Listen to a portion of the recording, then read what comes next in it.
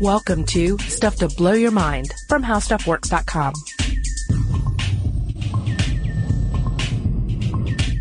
Hey, welcome to Stuff to Blow Your Mind. This is Robert Lamb. And I'm Julie Douglas. Julie, have you ever raised sea monkeys? I have. Yeah. Were you disappointed? Yeah, a little bit, but I think I was more intrigued by the atmosphere that they were living in. That seemed really magical. Well, on the package, it looks magical. Right. Because it shows these little creatures living, and they have like a little undersea kingdom. Right. And then you expect that to take place. To pop up. And it doesn't really happen. No, it doesn't. But I was taken with that. I thought, oh yes, finally. Well, like growing sprouts is, I find that to be far more satisfying. And at the end, I have like something delicious to put on a sandwich. Sea monkeys, not that delicious. No, not at all. Yeah. Yeah, they're a species of brine shrimp, right? Yeah. I mean, not to take away the mystique here, but. Yeah, they're not actually, hominids in any way, shape, or form. Yeah, tiny sea monkeys. Yeah. But, according to their packaging, they are a true miracle of nature. Are they? Yes. Well, everything is really, but there's, these undersea kingdoms that they had, it really captured my imagination. I think a lot of people's imaginations because there's something, in the psyche that just wants to see underwater cities. I guess it's just the just impossible nature of it, the sort of, topsy-turvy world aspect of it. Well, yeah, I mean, if you think about it, geographically, it is like the earth turned upside down, or not the earth, but what we see here, as landlubbers.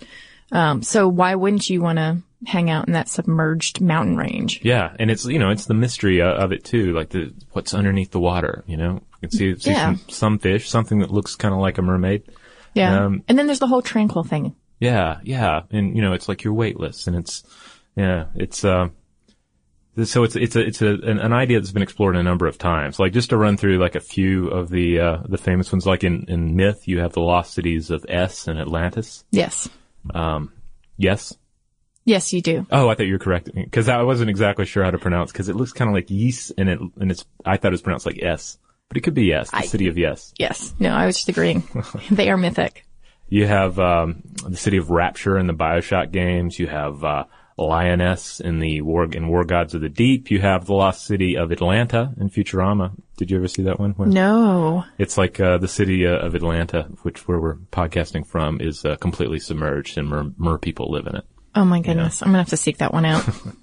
And it's not. I mean, it's like an outsider's critique. Okay, I was gonna say, does it have Marta? Does it have poor underground Atlanta? Or because an insider's view of the lost city of Atlantis, I think, would be a lot more interesting, at least to Atlanta. Yeah. Because what happens to Marta when it's submerged? It's still late. Yeah. You have, of course, Sub Diego of Aquaman. You have, the city of, and I'm never sure how to pronounce this, even though I've read Lovecraft numerous times, but you have the city of R'lyeh. Yeah, I know. I've always wondered how to do that. Yeah. I always just think of it as like Cthulhu Town, or. Yeah, right. That's where Dagon Cthulhu City. lives. Yeah. And then, and then you have like various like mechanical underwater cities that have popped up, not always cities, but sometimes just habitats. Anyone who's seen, any of the late 90s, I feel like it was, when we had just tons of underwater, underwater city, situations showing up in films. You had like The Abyss, you had Deep Star 6, you had The Leviathan, Lords of the Deep. Right. It was Waterworld. Waterworld. Did they ever go underwater? I've never seen Waterworld. I haven't either. Actually, I think that not having seen it though, I think that they just created like a bunch of floating areas, floating cities. So, nonetheless, they were on the water. Well, they were on the water. They might have had stuff slightly on I bet they took a swim every once in a while. Yeah. Yeah. In the unfilmed sequel, maybe.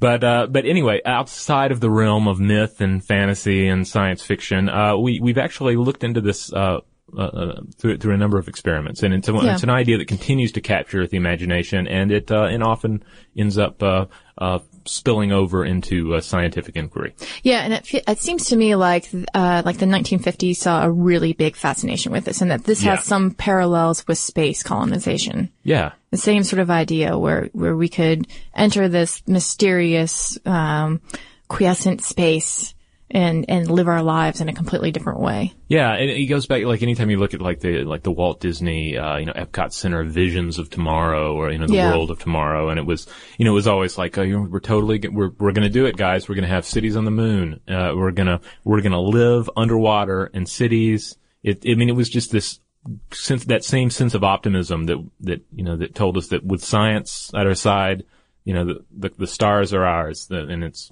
so of course the ocean is also within our grasp. Of course, the funny thing now is it's driven by pessimism, I think, because it's like, well, we're really, eating up all the natural resources here and taking up a lot of land. Maybe we should explore the oceans a little bit more. Maybe it's possible to live underneath them. Yeah. Yeah. Yeah, where it's like, oh, well, the environment's not going too hot. Everything's going to be underwater anyway. Right. So can we make everything float or make it just all, waterproof? Yeah. So 2050 New York City, maybe it's just a chain of little islands and underground pods. Who knows?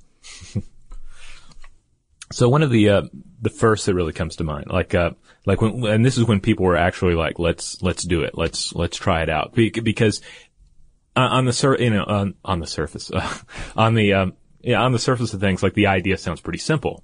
If you're not familiar with any of the science involved, it's like, well, let's just build something underwater. It's airtight, pump some air down to it, and people will live in it. That'll be great. Right. It'll be like the channel. Yeah. But it gets a lot more complicated than that. And one of the main guys who was really looking into this in the late 50s, early 60s was, of course, Jacques Cousteau. Mm-hmm. So wait. Oui. Oh, I thought you were. I said yes. Oh, okay. I thought you were going to do more of a French take on Cousteau, because I feel like I'm not getting the proper. Oui. Oh, okay. This just one syllable? Is that? Okay. I don't know. Right. What do you... Anyway. It's not my forte. Jacques Cousteau's, that's right, you're more Italian. See. Okay. But Jacques Cousteau had the Conshelf project. And this was a series of 3 underwater habitats that they explored. And it gets right into the idea of the aquanaut, which is like the astronaut except underwater, basically. Right. It's just going down for an extended period of time, adapting to the pressure. Scuba divers living and operating both inside and outside or an underwater shelter. Right. And to be specific about it, and we're not talking about David Blaine like doing some sort of 17-minute stunt under the water. Right. But it's more about someone living in a underwater habitat or using some sort of device for 24 hours or more in order to explore the area around him or herself. Yeah.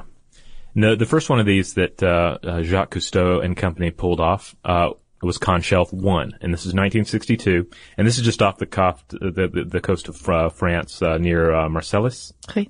And they went down 33 feet, 10 meters. And this thing just looked like a big steel yellow barrel, about 16 feet, 5 meters long, 8 feet, 2.5 meters in diameter. And it was it's like a home laboratory, 2 guys in there 1 week, 30 people observing from the surface, monitoring these guys' health. Right. And they'd leave the tube for 5-hour shifts to study sea life, work on an underwater farm, which sounds fabulous. And again, they're just like, they weren't actually like, all right, we got to, get a crop going this week. It's more like, let's observe what would happen if we actually did have people down on the, the bottom of the ocean working on something. Let's look at their vitals. Let's see how they're doing. Right. And it's a really practical solution too, right? Because they don't have to decompress. They don't have to worry about coming up. So if they're able to hang out there for a while, then they can, amass a lot of data, look at it, continue to go out, so on and so forth. Yeah, because just without getting to a whole lot of depth about the bends, but you go down to certain to certain depths, you have more pressure, and that causes the gas in breathable air to dissolve into your flesh. Right, the nitrogen. Yeah, and if you surface too fast, you get nitrogen bubbles, which can be exceedingly painful or fatal. So, which means the longer you stay down, the longer you need to come back up. Yep. Right. And it was originally called the Grecian Bend, by the way. The Grecian Bend. Yeah. I don't know why. Maybe they attributed bending to the Grecians. I don't know. But they observed people bending over. Oh, wow. So it's actually like you would come up and you would just be bent over. Yeah. Yeah. Doubled over, as it were. Did not know that. Yeah. So, Con Shelf 1 was a success. It's just sort of like, let's test it out, let's see, because this hadn't really been done before. You had guys going down in submarines, sure. You had people have been diving underwater to catch fish, and Jacques Cousteau certainly spent a lot of time developing, scuba aqualung technology. But this was a real first. Yeah, I mean, it's pretty groundbreaking, and even though it was basically like a low-tech, it was like a shipping container, basically. Yeah. It's low-tech in terms of what we think of today. But and you look at images from the inside, and it looks like two dudes living in a big barrel. Like, it looks rugged. It's not. Yeah, socks everywhere. It's not pretty. Yeah, it's not very Steve Zissou. It's just like guys living in a barrel. So this was a success. So they were like, let's try something a little more ambitious. Let's actually maybe leave, our French backyard here and prove that we can do this in a more exotic location. So they went to, the Red Sea and went down, this time again, 10 meters, in depth, 33 feet. And, Con Shelf 2 had like 3 different facilities, basically, 2 main facilities. There was a starfish house, which doesn't look as much like a starfish. No, it doesn't. But it had like a central hub and like these little areas sticking off from the side. Mm-hmm. When we do a blog post, for a roundup for these, podcasts, for this week's podcast, I'll be sure to, throw a link to a couple of good sites that have lots of cool images of these. But yeah, they, the main starfish house contained crew quarters, bathroom facilities, a dining area, a laboratory. So suddenly everything is a lot more Life Aquatic, right? A lot more, like we think of as an undersea base, and less like a barrel. Right. They're thinking more aesthetically now. Yeah. And next door to this, they have a structure that they call the aquarium, which was basically a garage, for the diving saucer vehicle that they had, which, cool little submersible unit. For zooming around underwater, an equipment hangar. And then they also had a complex called Deep Station, which was located, 82 feet, deep. So it was, it's like it was even deeper than the main station. Right. And this was a habitat filled with oxygen, helium mixture, with the inhabitants, divers leaving the habitat to do daily work below 160 feet. Okay. Is this the one that they spent a month in? Yes, yeah. Five aquanauts or oceanauts, would live. You're French. Yeah. No, I really think that, they call them oceanauts. Oceanauts. Oceanauts. Yeah. Five of these guys would, or gals, I think they were all guys in this though, would live, for a month in the starfish base. 2 of them would spend a week in the Deep Station. Mm-hmm. And, once more, project was successful, and, Cousteau began, talking about a third project. Yeah. And again, I can see the parallels here between this and space, right? Yeah. Like you're completely isolated. You're with very few, people. I mean, even though they've gotten a little bit more pimped out here, mm-hmm. It's still aesthetically not like it is at home. The comfort level isn't as great.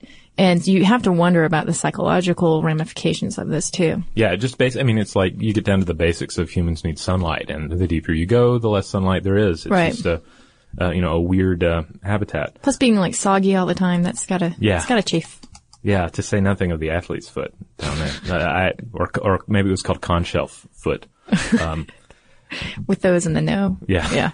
But actually, we talked about the space exploration. A lot of the data that came out of this and other experiments in the early 60s. I mean, it was stuff that they were able to apply right.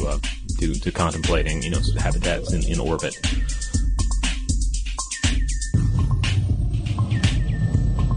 This presentation is brought to you by Intel, sponsors of tomorrow.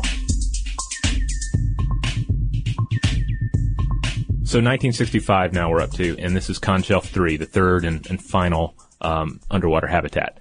And this was like the ultimate. This was like a large yellow and black 6-person sphere, which was lowered to a depth of 328 feet, 100 meters. So the crew lived on Con Shelf 3 for 3 weeks, venturing out each day to work on a mock-up oil well. And, just to, test their ability to, to leave this thing and work and then come back. And again, it was a success. They were able to show that yes, we can put people down there on, at a considerable depth. Yeah. And they can actually operate and work, within this, this time limit. So. Right. And actually, 300 feet is the norm, right? For what we usually go down to in terms of depth that we have access to. Yeah. Yeah. Cause otherwise then you get down into the really cold, extremophile territory, so to speak. Yeah, so this was really pushing the envelope. At the same time, the U.S. Navy was interested in this too. And so they had the CLAB, programs, which this is one of the reasons I did not mention CLAB 2021 earlier, because I didn't want to confuse the issue, but this is the actual CLAB, not to be confused with any, cartoon. Right.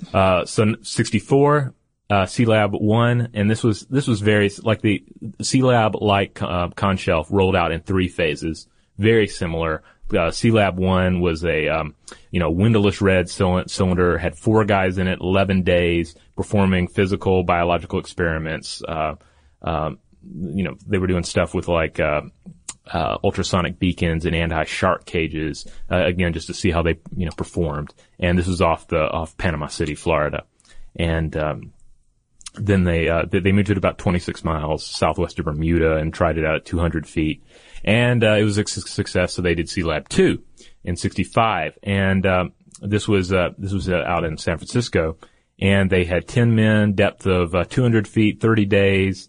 It was another cylinder, type situation. So it wasn't as cool. It's just me, but it's not as cool looking as Conshelf 2. But CLAB 2 was bigger, looked kind of like a little submarine. And they conducted, physiological, psychological studies. Yeah, that's what I think is interesting about this part, is they took a lot of what they learned from Conshelf, right? Yeah. Because Conshelf originally, I think, was pitched to them, and they said no, and Cousteau. And they decided to do their own thing. Yeah, and Jacques Cousteau said, no, I'll take it on. So what I think is interesting about CLAB is that they really are looking at the psychological, strains and the physiological strains on the person as well. Yeah. And the number of experiments that they did on CLAB 2 was actually pretty cool. Like they just really threw a lot of tasks at these guys. Yeah. Like, they were evaluating the structural engineering of the habitat. They worked on the mock-up for a submarine hull. They tested undersea tools. They used, like foam to raise an old Navy jet fighter to the surface. They experimented with plants, and they also, experimented with a trained porpoise named Tuffy to do, quote, courier work between the habitat and the surface. So that I like was that. Tuffy. And Tuffy was trained to respond to a buzzer. And, Tuffy would, apparently did a pretty good job of bringing them mail, tools, and bottles of soda, which, I don't know, it sounds kind of demeaning, but. No, but there's part of that sounds like a lot of fun. Yeah. Who hasn't trained their dog to probably get them a beer? Well, not me, because I don't have a dog, but it's always seemed like a good thing to do. Yeah. Has the cat, been able to succeed in that yet? No. Oh, okay. No. Well, keep working. No, he's working on bigger projects. Okay. Yeah. That he can't discuss with me. Well, sadly, CLAB 3, which was similar to CLAB 2, just kind of like more robust, it ended up being kind of a disaster, unfortunately. And this was, February 1969. They lowered it down to the ocean floor off the coast of California. They sent 4 divers down to repair a helium leak on CLAB 3. And during the attempt, one of the divers died, apparently of carbon dioxide asphyxiation. Yeah. Yeah. So they were concerned about their safety and they just shut it down. This is the rub, right? The CO2 problem. Yeah. This is obviously why we can't, colonize the oceans. Lucky for the oceans, I suppose. But that doesn't mean that we don't continue to try and build really like macked out stuff like the Trilobus 65. Oh yeah. This one's really awesome looking. This particular submersible habitat was the cover story for Popular Mechanics back in 2002. So you may have seen it there. I'll have to throw a link up to the to the website that has the images of it. It's so cool. Yeah, it's really I dare say boss. Yes. It looks like a James Bond villain should be living in it and feeding people to sharks. It's true. And it's like a sphere, right? Yeah. It's got 4 separate levels. Yeah. It's very like retro to me at the same time. Yeah, it kind of looks like a space clam that lives in the water. Yeah. It's really cool. But the clam part being like the where the windows are and and it has like lots of areas, for set by the window and observe fish and dolphins swimming by, all that. Yeah. It's definitely for the gadfly of the seas, right? And it's got a spiral staircase connecting all 4 levels. Yeah. So it's neat. We'll see if it ever actually gets built, but the design's out there. Yeah, what I like about it too is that they say that the shape allows for modular aggregation, creating colonies if you'd like. Oh. So, I mean, to me, I think of it as like this super futuristic Sausalito. These sort of, they're not houseboats, but these communities of, so they kind of like hook up and. Yeah, right. You can have like a whole community of trilobus if you'd like. Trilobi. There of course is, we discussed this a little bit in Life on the 500th Floor, but, you have Hydropolis, which is the, planned, underwater, skyscraper in Dubai, right? Yeah. And it's, this time right now, I think it's still in the works.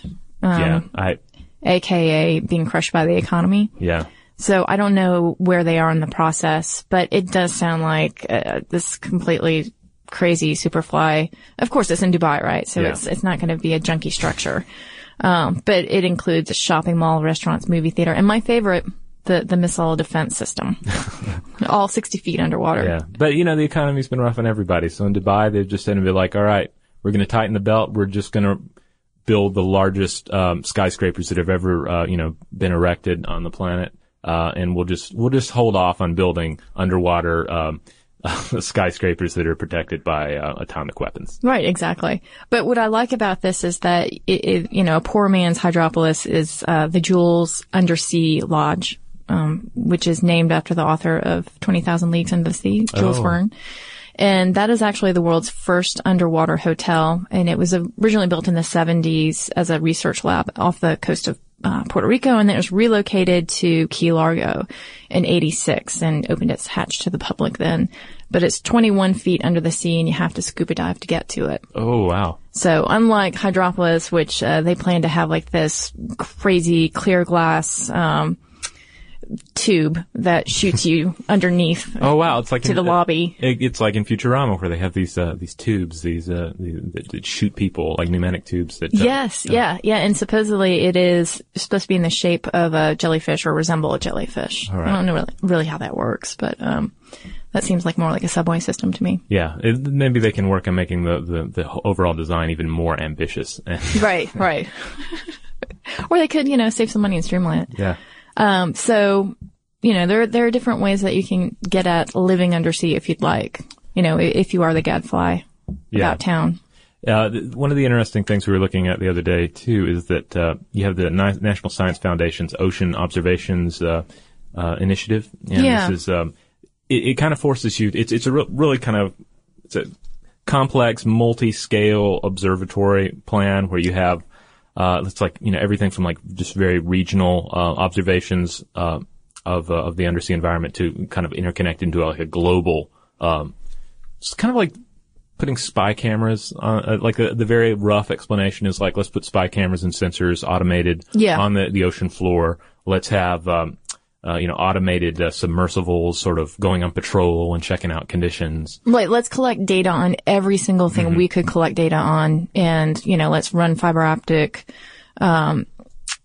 lines all over the place. Like you said, cameras. Let's have platforms that we can observe, submersibles, anything and everything. Because the idea is that the entire world can benefit from better knowing its oceans and that we can help to predict climate change. We can look at the population of species and really better understand what's going on. Because right now, the ocean is largely unknown to us. Again, parallel to space.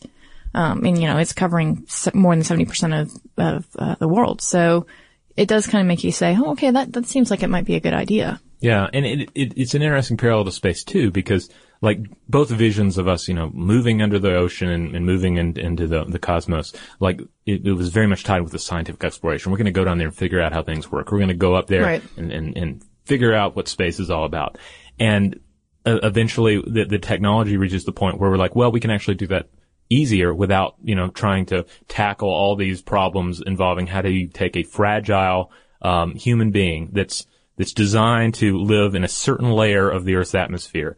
How are you going to, create the technology to safely send that into orbit or into, pressurized depths, when we can just send robots instead?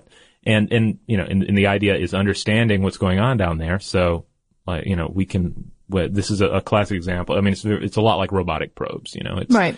We can do this without necessarily sending people down there. Right. And the oceanographer, John Delaney, who's heading up the team working on this, he was actually saying, I mean, he wasn't saying this was the Holy Grail, but I was thinking about it as the Holy Grail in the sense, that it's a quest to better understand our world, but not only that beneath the ocean floor, there's all this biomass tied up living in microbes.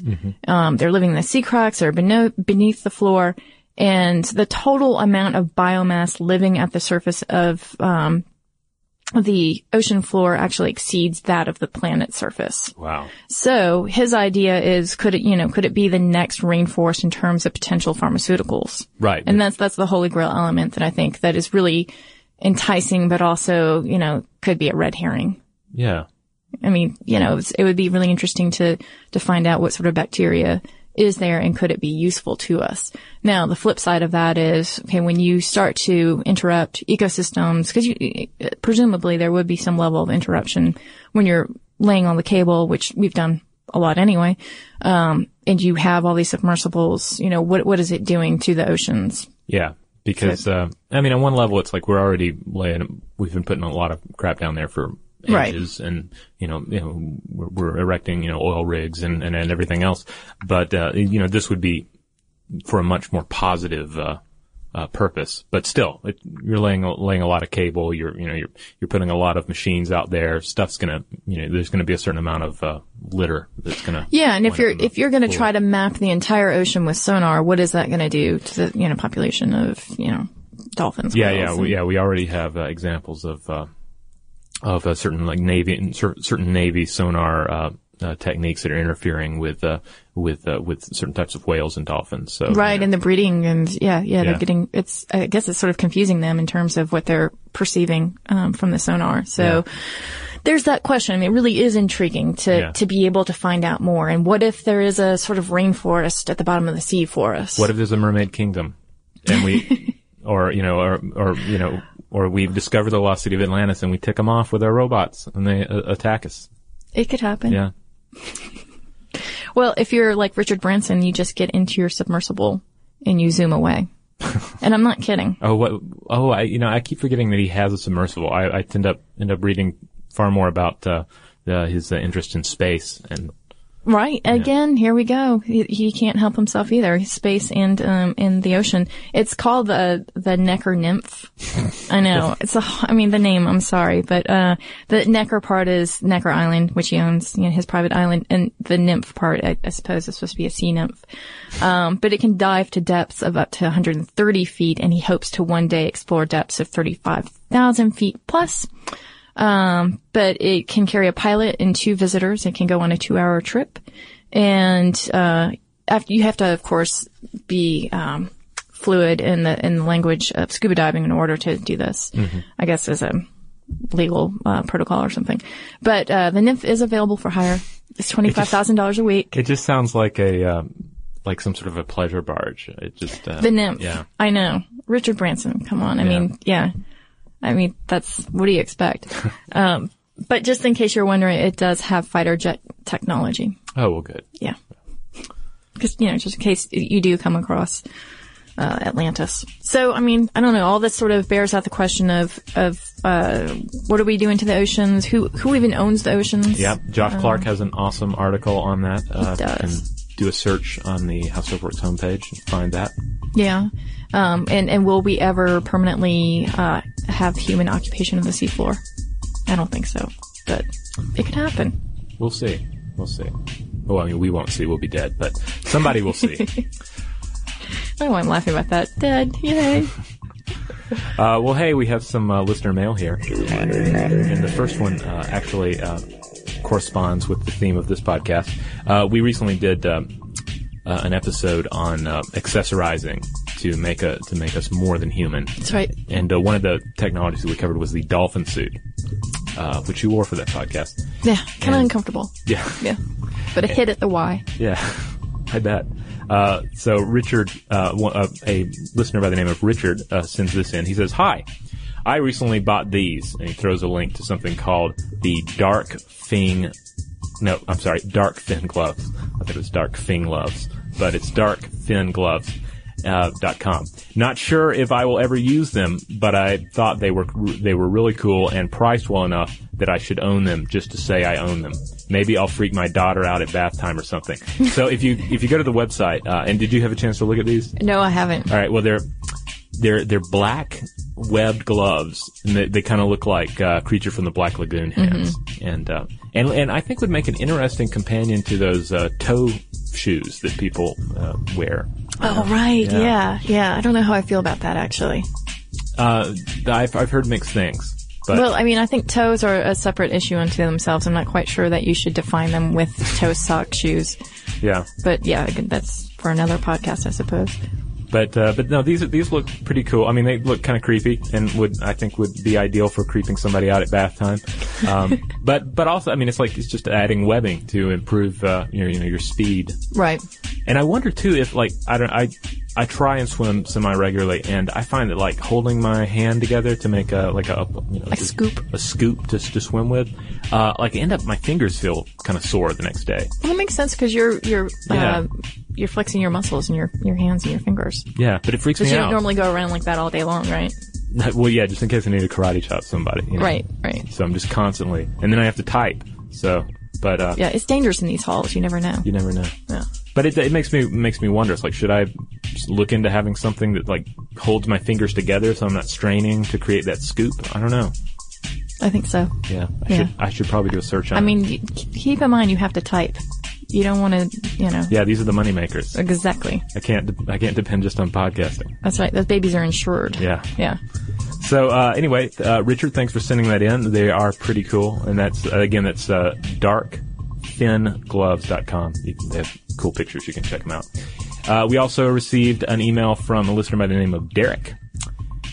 And he responded to our, in a recent podcast I mentioned how Atlanta shows up in The Walking Dead. Yeah. And it has all these post-apocalyptic looking locations, despite the fact that the film doesn't take that far in the future. So it's Atlanta's pretty post-apocalyptic looking already, if you look in most of the right places. Anyway, he just wrote in to say to point out that says, quote, while hopefully Atlanta doesn't look quite as post-apocalyptic as it does in The Walking Dead, it does.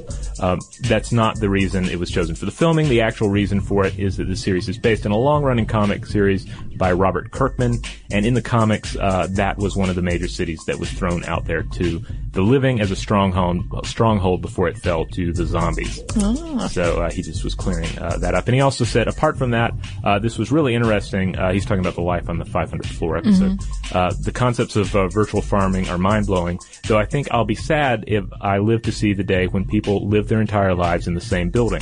The loss of cross-culture and social creation would be a very interesting thing to study, though.